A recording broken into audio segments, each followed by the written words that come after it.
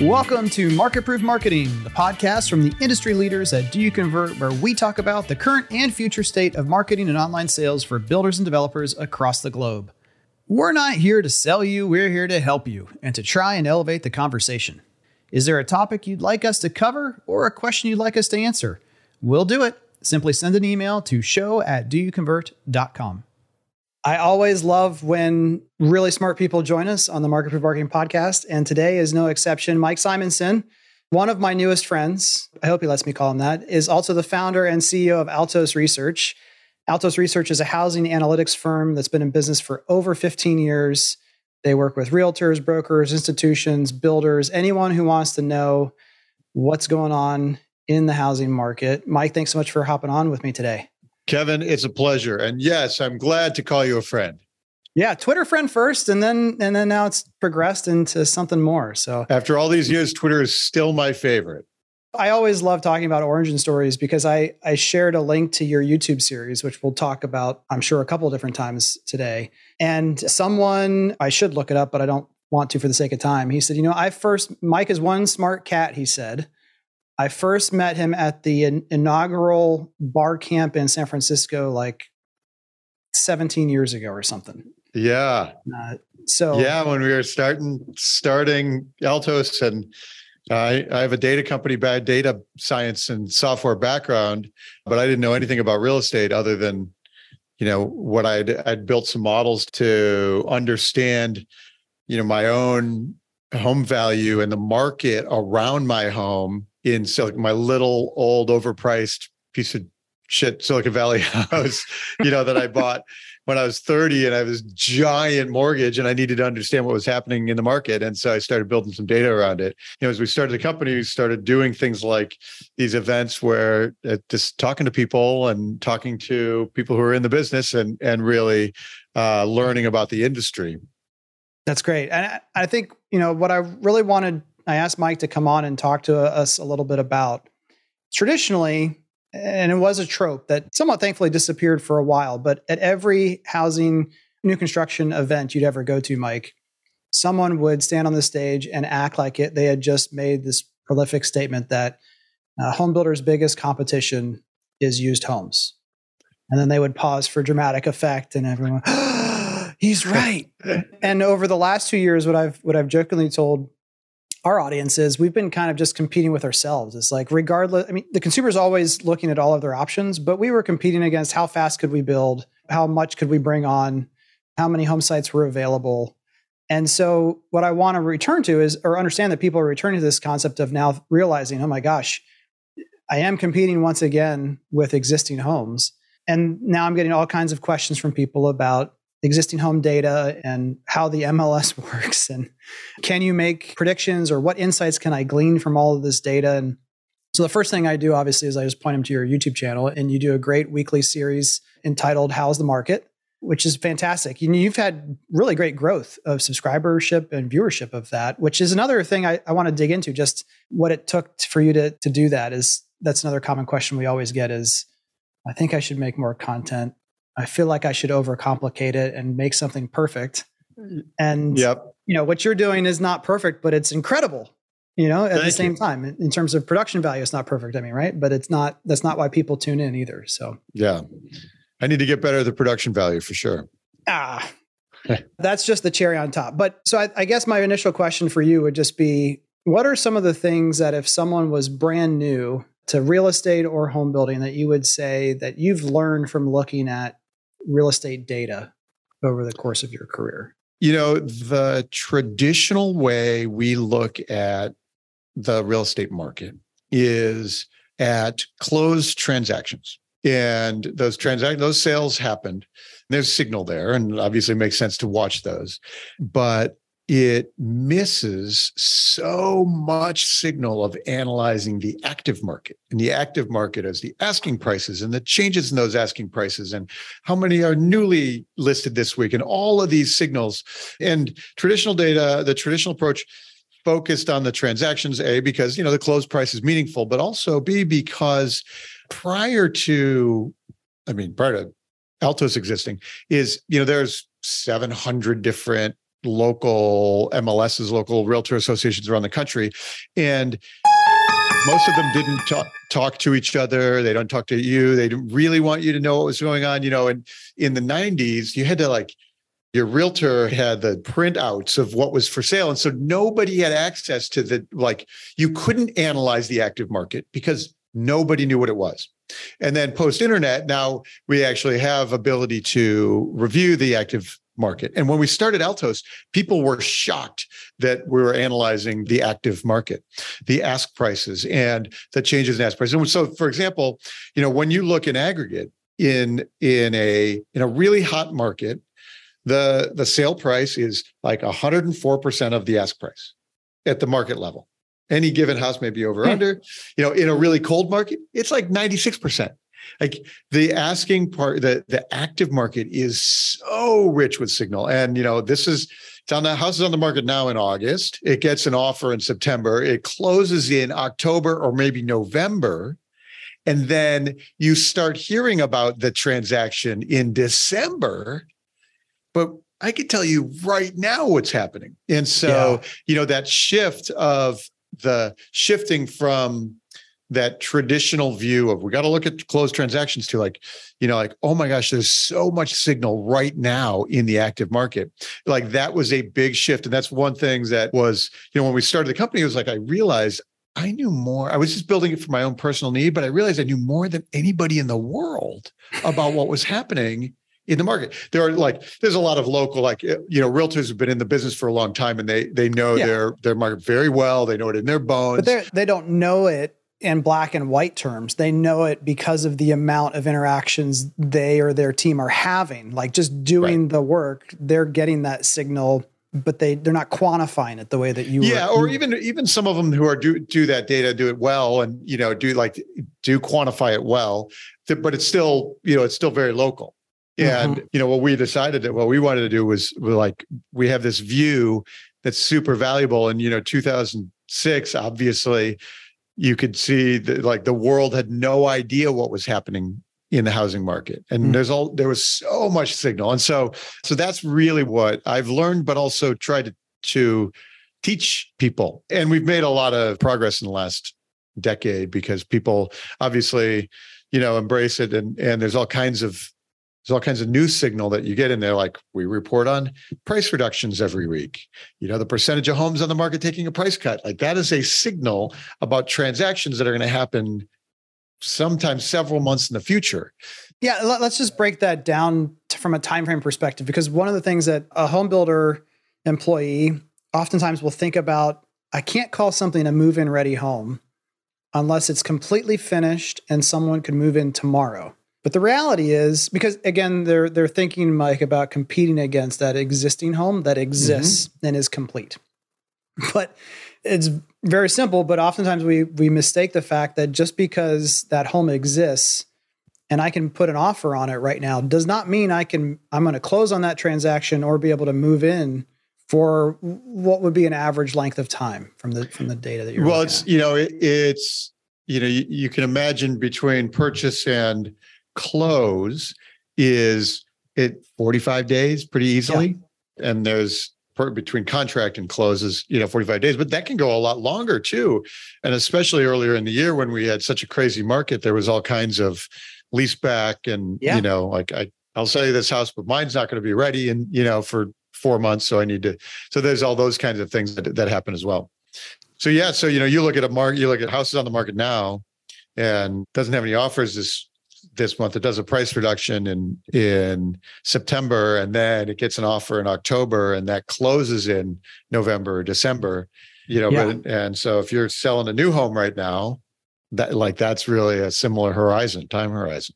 Yeah, and some of the data points that you cover, like median sales price versus list price. Explain to everyone the difference of and what we take away from the correlation of those two data points. Yeah. So, median sales price is sort of a traditional way to look, about home prices. But I'd argue that the median list price is actually more interesting.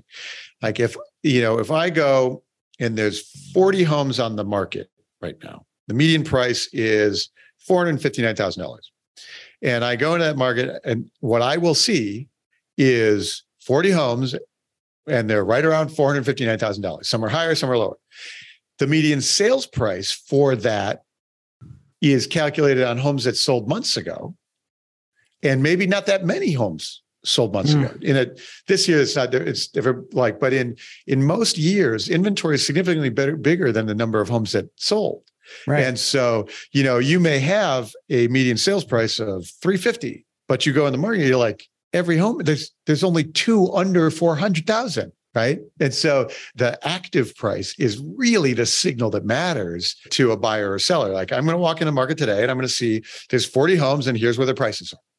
And so that median list price, I argue, is really valuable. So you want median sales price is useful when you're figuring out, where is it eventually going to close? You want to do a valuation. But when you want to answer the question, how's the market? Yeah. Like looking at the active price. It's really a summarization of all of these interactions that you can imagine in your head between real estate professional and consumer who wants to sell what is surely the most unique home on their block to them. How is that conversation going? And who is winning? Who's saying, no, we're going to throw this number out there because that's what we feel it's worth, versus a professional who hopefully is using Altos research reports and saying, but this is what it looks like your market is actually doing. Don't be one of those homes that's languishing on the market for 2 or 3 times the average length of time. And just that average list price is what plays out from all of those individual interactions. That's right. And you can think of it as the wisdom of the crowds, right? The crowds are I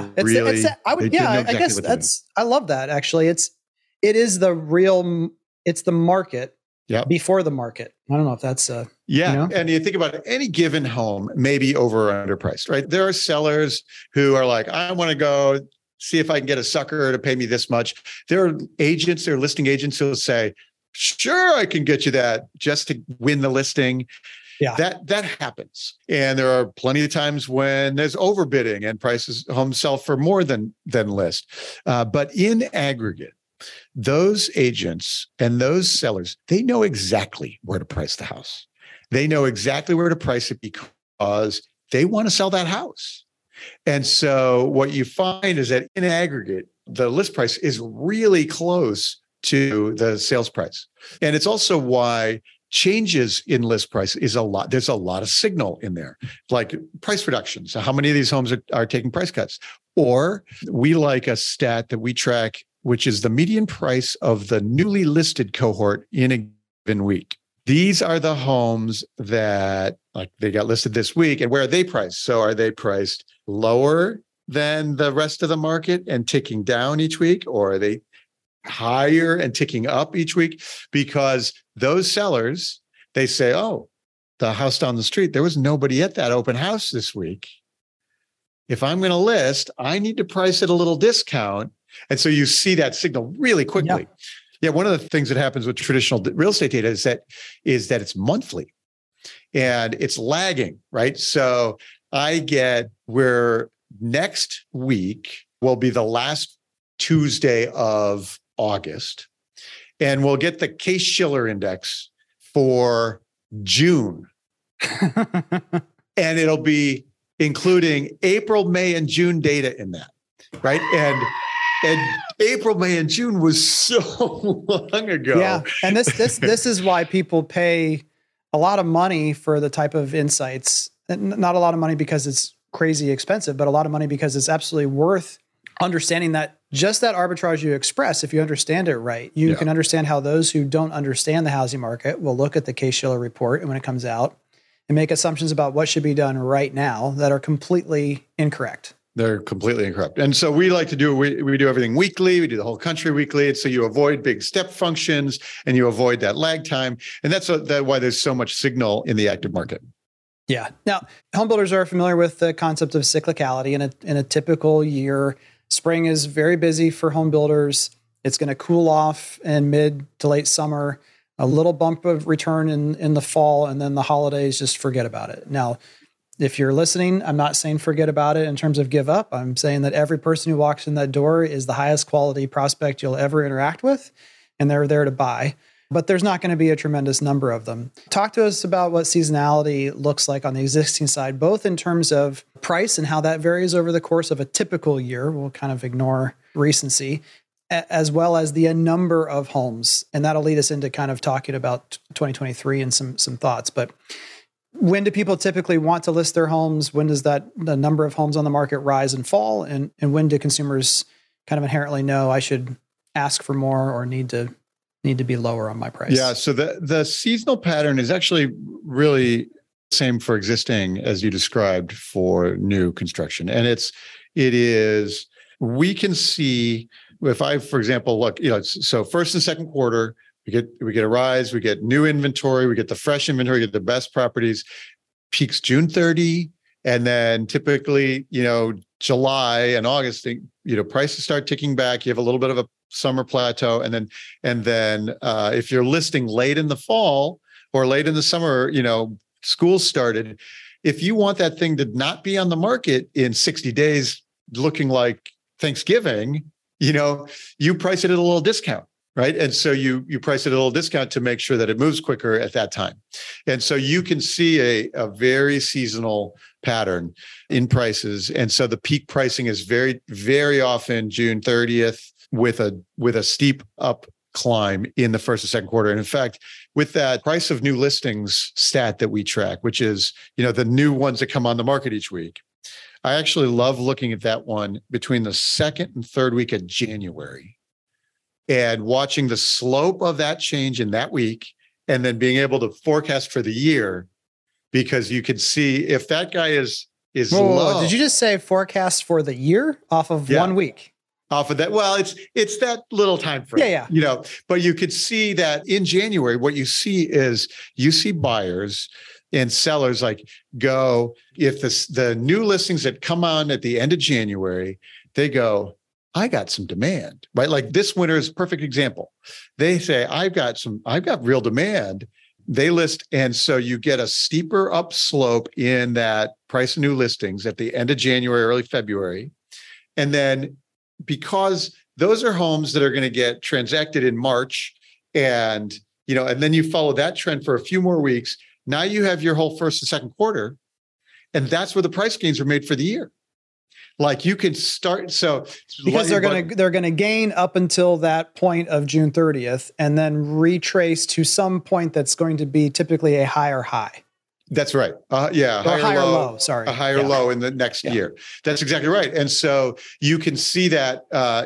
Starting. The price is starting at that moment, and you can see it. And so the first place you see that signal is in the price of new listings, because then after 4 weeks or so of those new listings, now that's the whole market.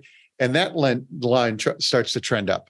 And so it's really neat to watch. It's, one of my favorites there. I remember watching in 2011. So 2011, if you remember that bubble burst, it's carnage, it's Armageddon. Then in 2009. Wait, time out. And that's not what we're experiencing now.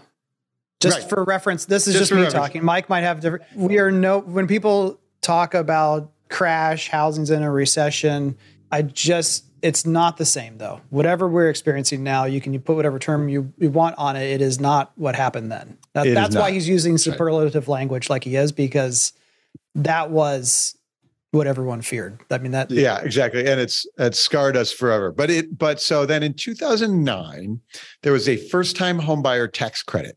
Mm-hmm. And it incentivized demand. So there were buyers in 2009, and that expired on April 1st of 2010.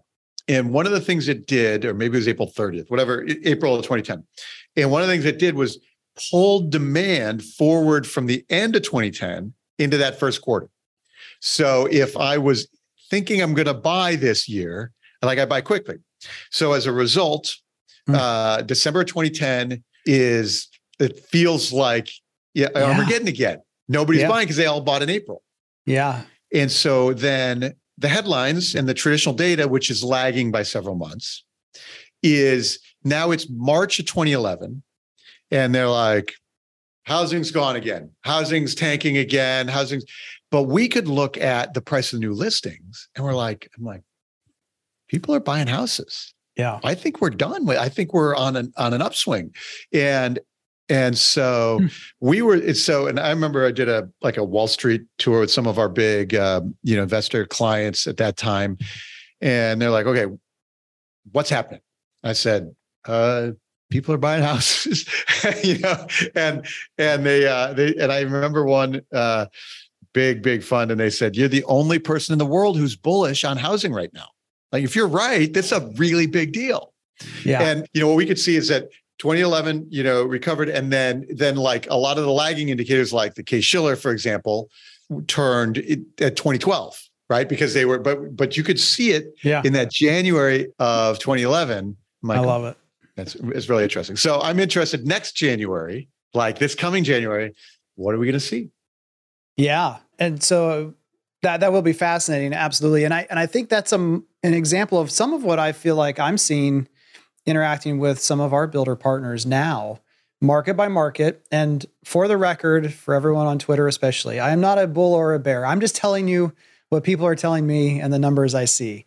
Housing, generally speaking, I mean, honestly, there's a lot of headwinds for a lot of industries over the next 20, 30 years. Housing is not going to be any exception. Population, costs, expense. There's going to be all kinds of things that we have to work through and find ways to improve.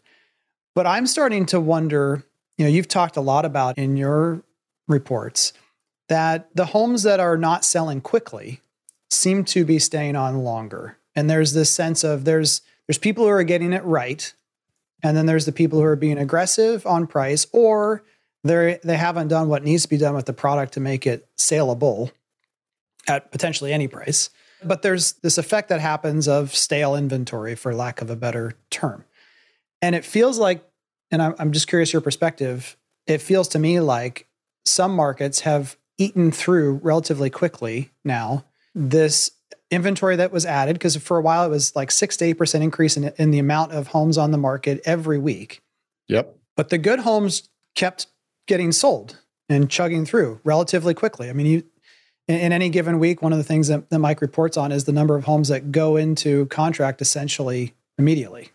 Yeah. Which was a big phenomenon during the frenzy, right? House is listed, takes offers that afternoon, 50 offers, we're listing on Wednesday, we're taking offers Friday, right?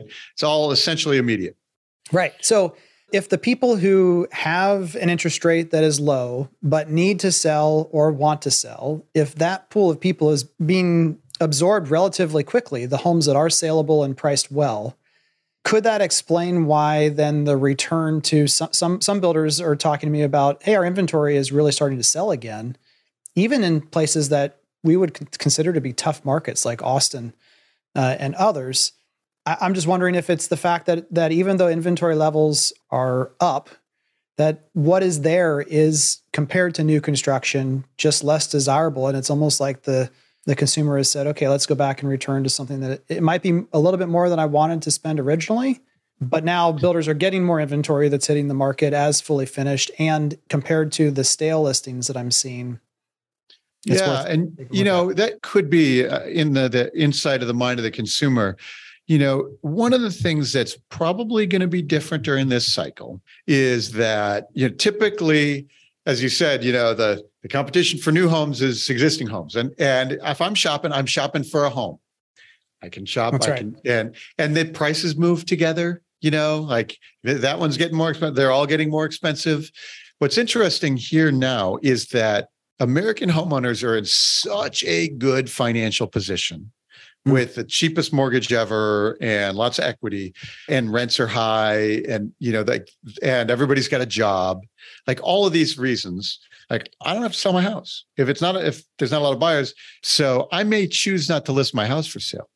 But all of a sudden, like we have so many homes under construction that now it could be that the activity shifts to the new construction, because like that's where the game is, right? Because existing homeowners don't have to sell and don't want to, or they're apprehensive, or they're afraid that they're not going to get offers. But as a builder and you're completing inventory, Like it's time to sell it. So I could imagine that would be very different in this cycle than previous ones. So, the bubble burst and there was a lot of new construction and there was a lot of people who had bought multiple homes with lousy mortgages. And so everybody had to sell everything at the same time. Yep. But maybe that's different this time.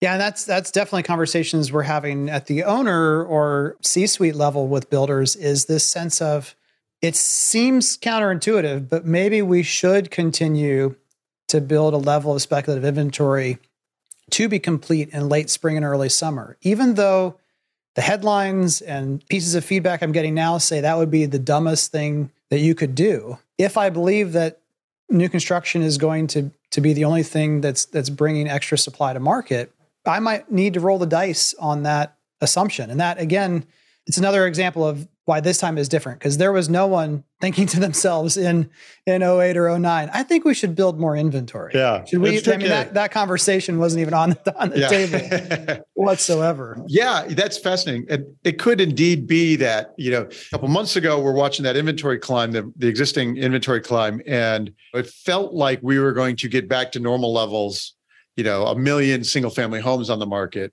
But now it looks like we're going to end the year 500,000. And so we're still going to be in shortage territory. So, and that's basically because, sellers don't have to sell. It's a good time to keep owning it, to just hold it. And as Rob Hahn keeps saying, even if you did sell it, what else are you going to do with your money? Right. Where are you going to put that now? You're probably just going to try to time it to the point where you can get back into real estate again. Yeah.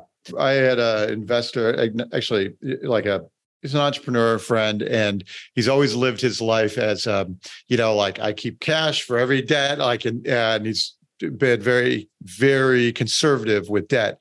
But during the pandemic, he said, well, I think we've got inflation coming and I can get a 2.8% mortgage. And so he went out and bought himself like a multi-million-dollar house, levered it up as much as he could. He said, I'm expecting to have this, locked in and have an inflationary environment for a bunch of years.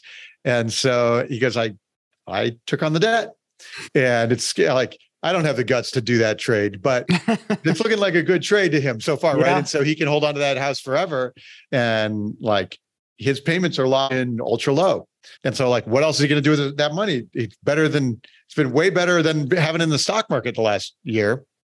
Absolutely. Absolutely. So what's the, other than the week in January that you're going to be watching list price, what are you going to be looking at leading into the end of this year that's going to give you indication of what 2023 is likely to look like? So there is another stat that we track that actually has a nice parallel in new construction. And that's the percent of homes on the market that have been relisted. And when they go in, there's usually 1 or 2%. They go into contract, they fall out of contract, or they didn't get offers, and now they're relisted again.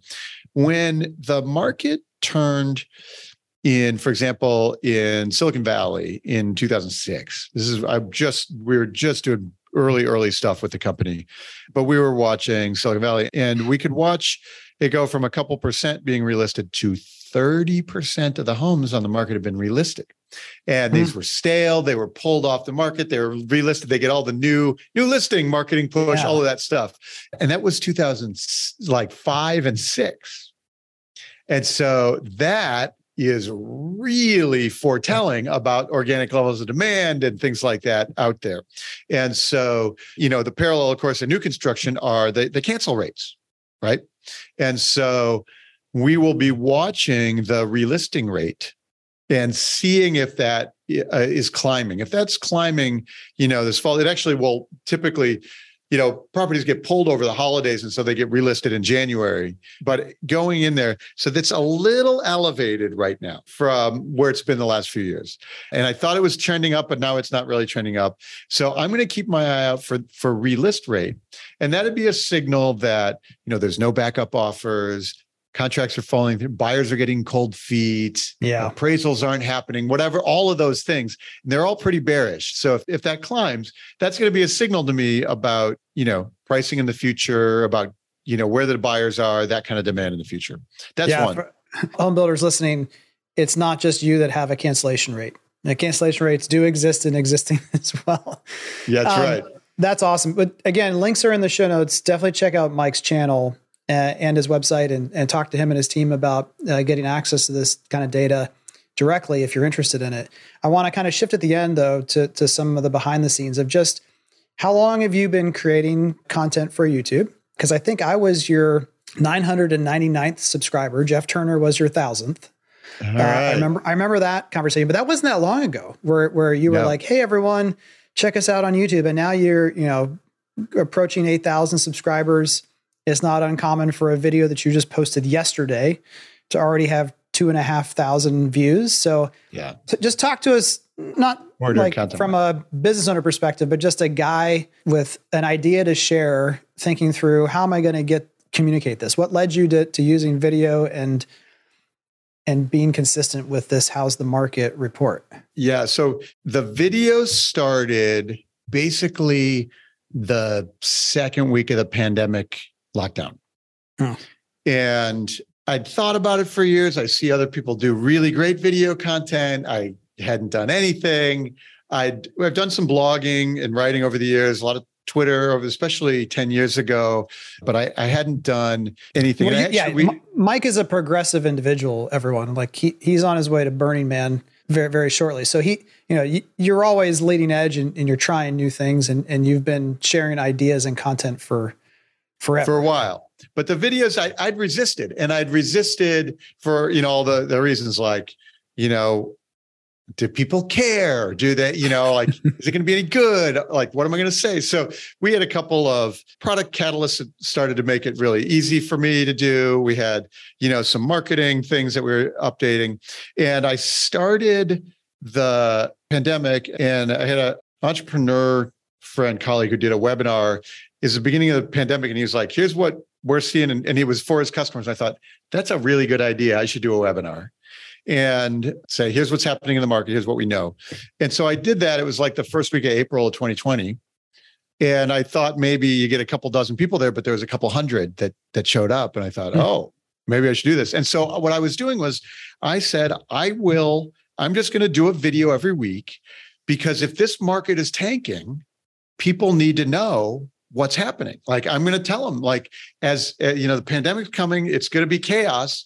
So I'm just going to tell them. And then all of a sudden, we only had 3 weeks of tanking, 3 weeks of market downturn. And all of a sudden I was like, people are buying houses and inventory is falling. And so what happened was, like, it's really nice when, like, the data had a real story to tell. And so I told it. And it was really compelling, right? And so it was compelling for me to look at the data next week and see what's the next chapter saying.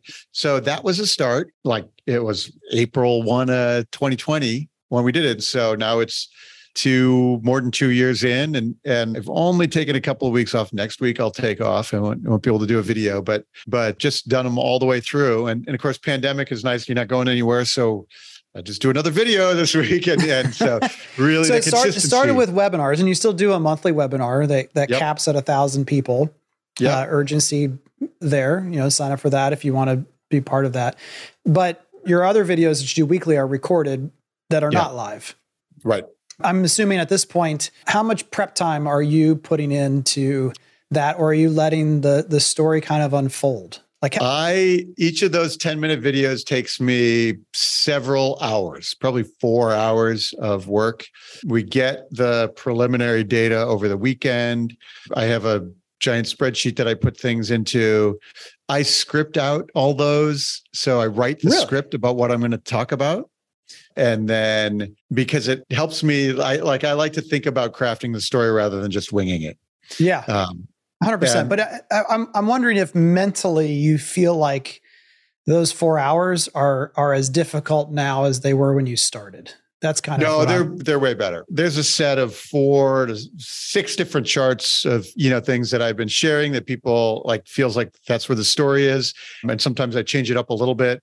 Like, let's focus on price reductions this week because it's all of a sudden there's a story there. And the market's been so dynamic and so crazy that the story changes frequently. And, for a while, the inventory was climbing, and that's the story. And now it's surprise, it's not climbing. Yeah. And like, that's a real different story. And then this week, on top of that, the price reductions has plateaued, right? So there's another chapter there. I think what I'm picking up then is that one of the keys to the success, intentional or unintentional, is that every weekly episode is essentially a cliffhanger, right? Because it's like when you binge watch anything. I haven't had this experience because I just watch it every week when it comes out. But I can imagine someone wanting to look at different segments of what you're discussing, kind of back to back to back. Maybe you can remix a short form version of just one of those metrics, like over the course of 3. Oh, that's funny. Yeah. But yeah, it's like every time you're ending with, and so I can't wait to see what, and if you can't wait to see what next week looks like in a data point, heck, I'm setting my watch. Like, when is the next video going to get uploaded?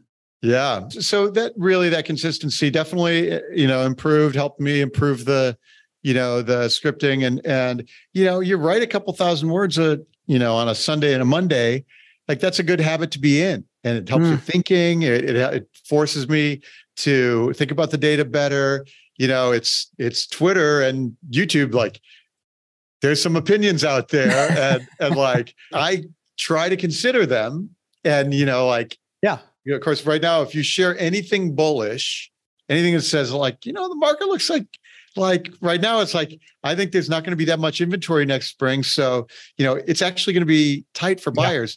And there's a whole universe of people who they can't tolerate that message at all. And so there is underlying signal in what their message is. So I like to consider that and think about like, what can I learn there? And what, if this is a hypothesis that it's going to tank, then how can I test that every week? Right. Yeah. And I think that's going to be my last question for you then, because I like to end on a down note. Sorry, everyone. But, what do you feel like it would take, or what do you feel like you need to see in the data to really tell you? Is it, again, that relisting that would make you say, whoa, this is not good? I mean, to me, I feel like it would have to be on the jobs front. Until jobs in large numbers across all different categories and geographies becomes a bigger issue. And even then, I think it's going to, insulation of where people are from an equity standpoint, it just feels like it still would be different. So I don't, and that's where I just think new construction and existing are two different markets in the same market. And I'm having a hard time coming up with a lot of really negative scenarios for the existing housing market. Yeah. So jobs. And so if you have a big jobs loss recession, we have a lot of unemployment for a sustained period of time. It's really another year or more after we get that unemployment. So it's really 2024, maybe 2025 before, if we had a big recession that starts now. And so then next spring unemployment's high. And then, then it's 2024 or maybe 2025 before we have inventory from people who are selling their houses. And so it could be a long way off. I don't predict recessions, right? I have no idea. No idea. I think we have to not even wonder what the definition of that term is anymore either. Right? Yeah. It's like, we'll know when we see it. I don't predict interest rates and I don't predict recessions. I have no idea. But if it happens, so you could imagine that 2024, 2025, we finally see some inventory. However, I do, if we have, if rates, assuming rates stay 5-6%, we will see slightly more inventory year over year. And that's because, like fewer investor deals pencil out. And so those get relisted rather than staying, like there's those kind of things that will add a little bit to inventory. That's what's hard to me about words, I guess, is when you talk about housing recession, from whose viewpoint? I mean, that's I keep coming back to, from the consumer's viewpoint, who has tons of equity and doesn't need to sell and has a job. I don't think that's what we're talking about. Are we talking about home builders not feeling excited to create more permits? And so that's in recession. Are we talking about not enough transactions for realtors and brokers to make a living? Is that the recession we're talking about? What is the recession that we're in? And that's when I say I see a hard time finding a short-term, really negative scenario for existing. I'm talking about from the consumer's perspective. Yeah. I think it's really fascinating, right? I in my podcast, I look for what's the thing that's going to hit us that we're not looking at right now. I don't know what it is, but we keep looking for it. I heard someone say asteroids or global warming at a catastrophic level, and so if we're going to that place, then it doesn't look that bad to me. Yeah. In the next 6 months. I think there's things like there's a lot of crazy. We have some crazy political things. One of the fascinating things right now is that the economy is pretty good. GDP growth is down, but like we're unemployment, a lot of things are really good about the economy. But the public thinks it's the worst economy in 70 years. Yeah, sentiment is terrible. It's terrible. And so, that means if you think the economy is the worst in 70 years, you're probably not going to buy a house. Right. Yeah. You're afraid to transact. A lot of times it's the phenomenon I've been hearing and I think about a lot is like everything sucks, but for me, it's fine. And so, then the question is, am I the consumer who's like, well, I have cash and I have a good job, so I'm going to buy a house? Or is it like, the consumer that says, wow, the economy is the worst ever, I'm not going to buy a house? And so you could see a prolonged period of demand being weak because consumers think the economy is the worst thing ever, and they're afraid to transact.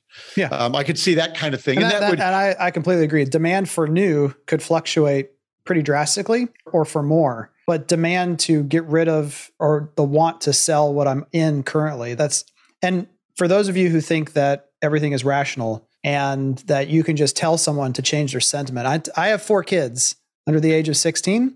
And if one of them is in a terrible mood and I just say, no, but look, it's sunny outside and you've got this, their mood is not changing in the next 10 seconds based upon my factual representation of the data whatsoever. Right. Well, we ended on a little bit of a down note, but if you want to get back up, just go check out Mike's series and he'll tell you what the data is showing. And right now you're painting I want to say a picture of stability, just that the ups and downs are kind of. Yeah. The picture right now is surprisingly stable. And I think the surprise is the news right now for me, because it's like, we watched inventory climb, we watched demand stop, abruptly, and inventory climbed. And so, if that trend had continued, then we, all of a sudden are, we could be in a much more fragile market. Inventory climb and nobody buyers and prices fall. But that trend has not continued. And so it was a surprise that sellers are acting very clearly right now. Yeah. And, they didn't get any offers. I'll take the house off the market. Right. I tried. Because there's just not that demand or need to sell in the same way. Yeah. So that's the news right now. Is surprisingly stable, and what that implies for next year is that we'll start with low inventory, shortage inventory still a little, more than last year, but a third more than last year, but still half of what normal, and so that implies that buyers they're not going to find bargains. Certainly not at whatever affordable is in the place in the world you're listening to this to. In Columbus, Ohio, if the buyer's looking for a house under $350,000, there will be none to be found for the foreseeable future, because builders aren't building them and people aren't letting go of them. Yeah, it's surprisingly stable. That's the news, right now. Awesome. Well, fascinating as expected. Time flew by. Thanks so much again for joining us. Again, be sure to check out all the links in the show notes to Mike's company and his YouTube channel and all the fantastic content that he and his team put out. Kevin, I appreciate it. It was a lot of fun. Yeah, absolutely. Have you on again soon. Market Proof Marketing is proudly supported by Opendoor. Visit opendoor.com/doyouconvert to learn how you can partner with Opendoor to increase certainty, speed, and ease for your home buyers. All opinions expressed by me, Andrew Peak, Jackie Lipinski, and our castmates are solely our own opinions. View hundreds of articles, videos, and more for free at doyouconvert.com. It's also the best way to find out how to connect with us on social networks or in real life. Now get to work and make sure your company is market proof.